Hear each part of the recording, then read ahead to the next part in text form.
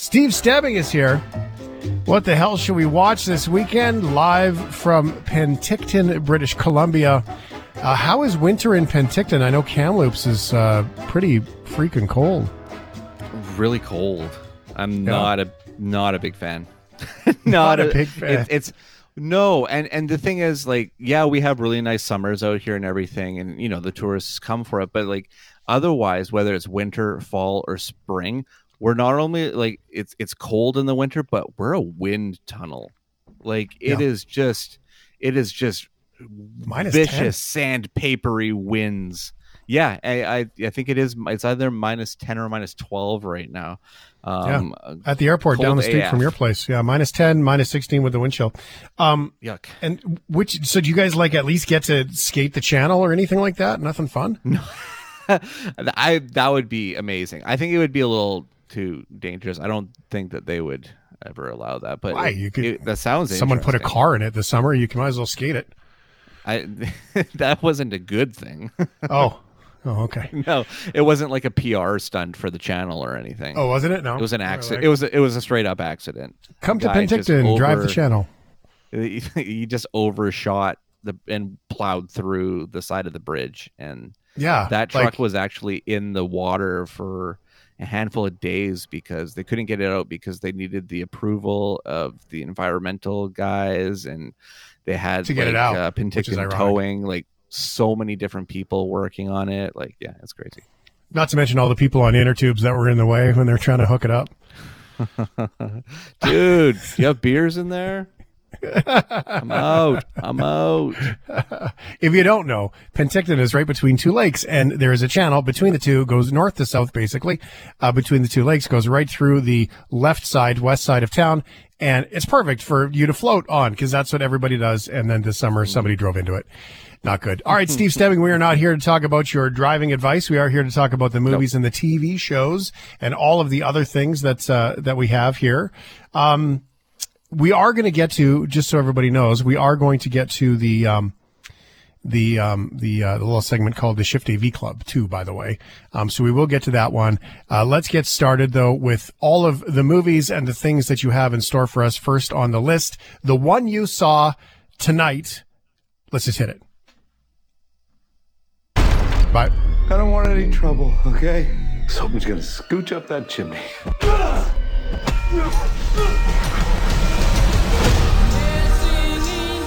Who is he? Because he's not your typical mall Santa. Santa, are you there? Daddy said you were very busy tonight. My name's Trudy Lightstone. Are you gonna help us, Santa? Yeah, Trudy. Santa? You're on my nice list. All right, so Violent Night is the movie. That's the one you saw tonight. Did I understand that right? That's right. Okay, yeah, good. That's the one I saw tonight. Yeah. All right. And yeah, Santa taking on basically a hostage situation, trying to save a rich family from a bunch of assailants have descended upon their protected fortress to steal $300 million out of a safe in the basement. And David Harbour plays a Santa that is on his last legs. He's burnt out. The Christmas spirit is dwindling in the world where everybody just wants video games, gift cards, and cash. And it's taken a huge toll on Santa, who's now hard drinking his way through giving presents to all these kids until he comes across the situation and kind of through this little girl finds a reason to keep going on in a movie that becomes increasingly more and more violent as it goes on. It's bloody, it's fun, but it's filled with Christmas spirit and David Harbour has this twinkle in his eye the whole movie that is just delightful, absolutely delightful. I adore David Harbour, and this movie works. It's so insane from a Finnish director named Tommi Wirkola and from the writers of Sonic the Hedgehog 1 and 2, John Casey, and I forgot what the other writer's name is. But yeah, just crazy, and I loved every second. Now, it's called Violent Night. It's got lots of gory fighting things in it, but it's not horror though, right? It's no, playful, it's action. Really aggressive Action. Yeah, it's like an 80s 90s action film. Like it's just a violent action film, not horror whatsoever. Cool. It's not part of that genre. All right, because that might be more appealing for some people to, see some silly, even though it's kind of gross, but see some silly versus like scary at Christmas, because I get that one. Okay, cool. Violent Night. There you go. First one on the list. Now, this is an addition to the list. Lady Chatterley's Lover. What in the name of hell have you been doing? You understand how badly this could end. Imagine how lowered you'd feel with your husband's gamekeeper. You afraid? I am, yeah. Such tenderness. I didn't say you were gentle. I've had enough of gentlemen. I, Connie. I, Oliver. Take you, Oliver. Confusing sex with love. There's nothing like that! Yes, it is. Strength. I've given you everything. It's not enough. That sounds a little dirty. Yep. It's Netflix adapting the horniest of British literature. Okay. Well, let's set the tone then properly. Tell us about the movie, Steve. So D.H. Lawrence tells this story of a woman freshly married to a rich man who gets injured in the war and cannot have sex anymore. Ah, man. Then he needs some of this. And yeah, it says I need an heir so you can go sleep around, do your thing. She ends up falling for the groundskeeper, the groundsman. As you do. This music's so distracting. It's sexual healing. I was trying to help you out.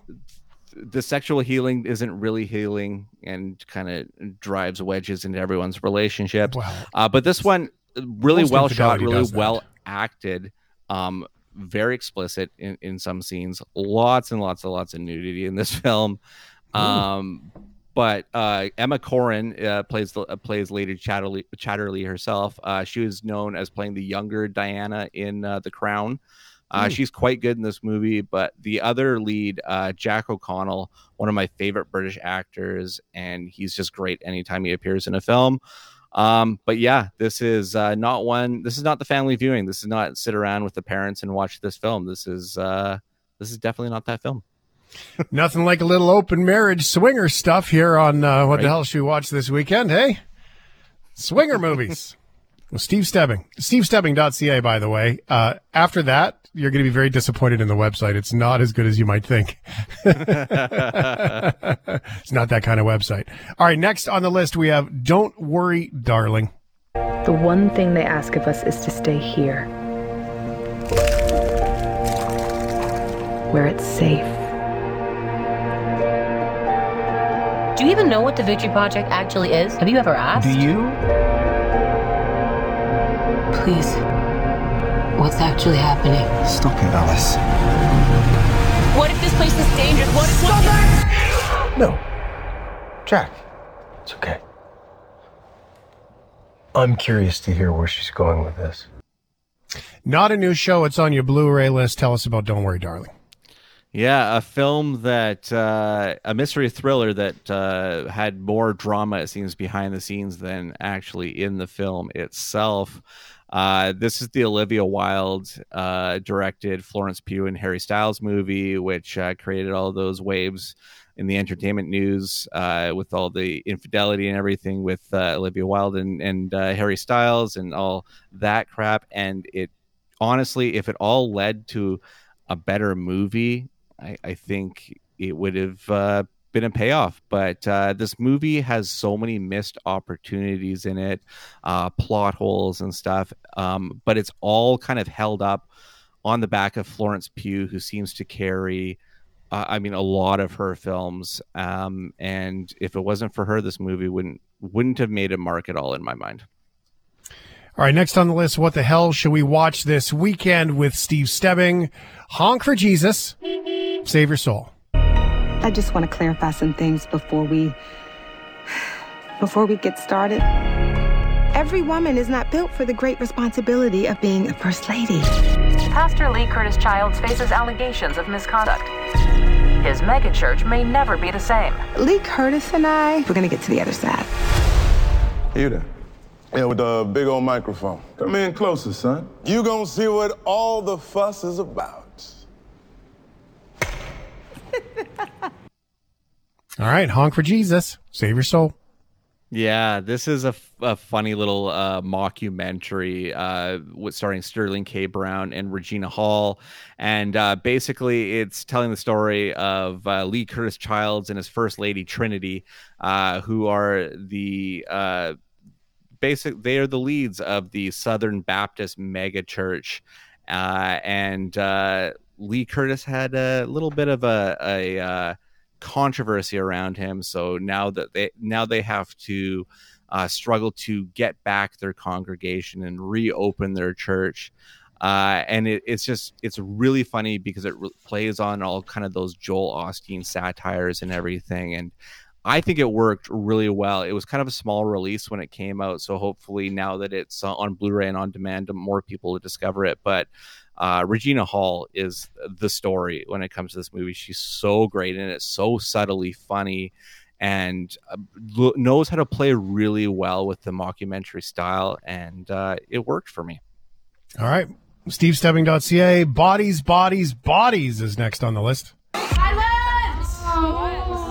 Who wants to play Bodies, Bodies, Bodies? So how do you play? If you draw the piece of paper that has the X on it, You are the murderer. let's go. Cool. And if you're the murderer, you have to kill someone by touching them on the back. The most important part, if you come across a body, you have to yell, Body, body, body! Wow. Is that the lights? David?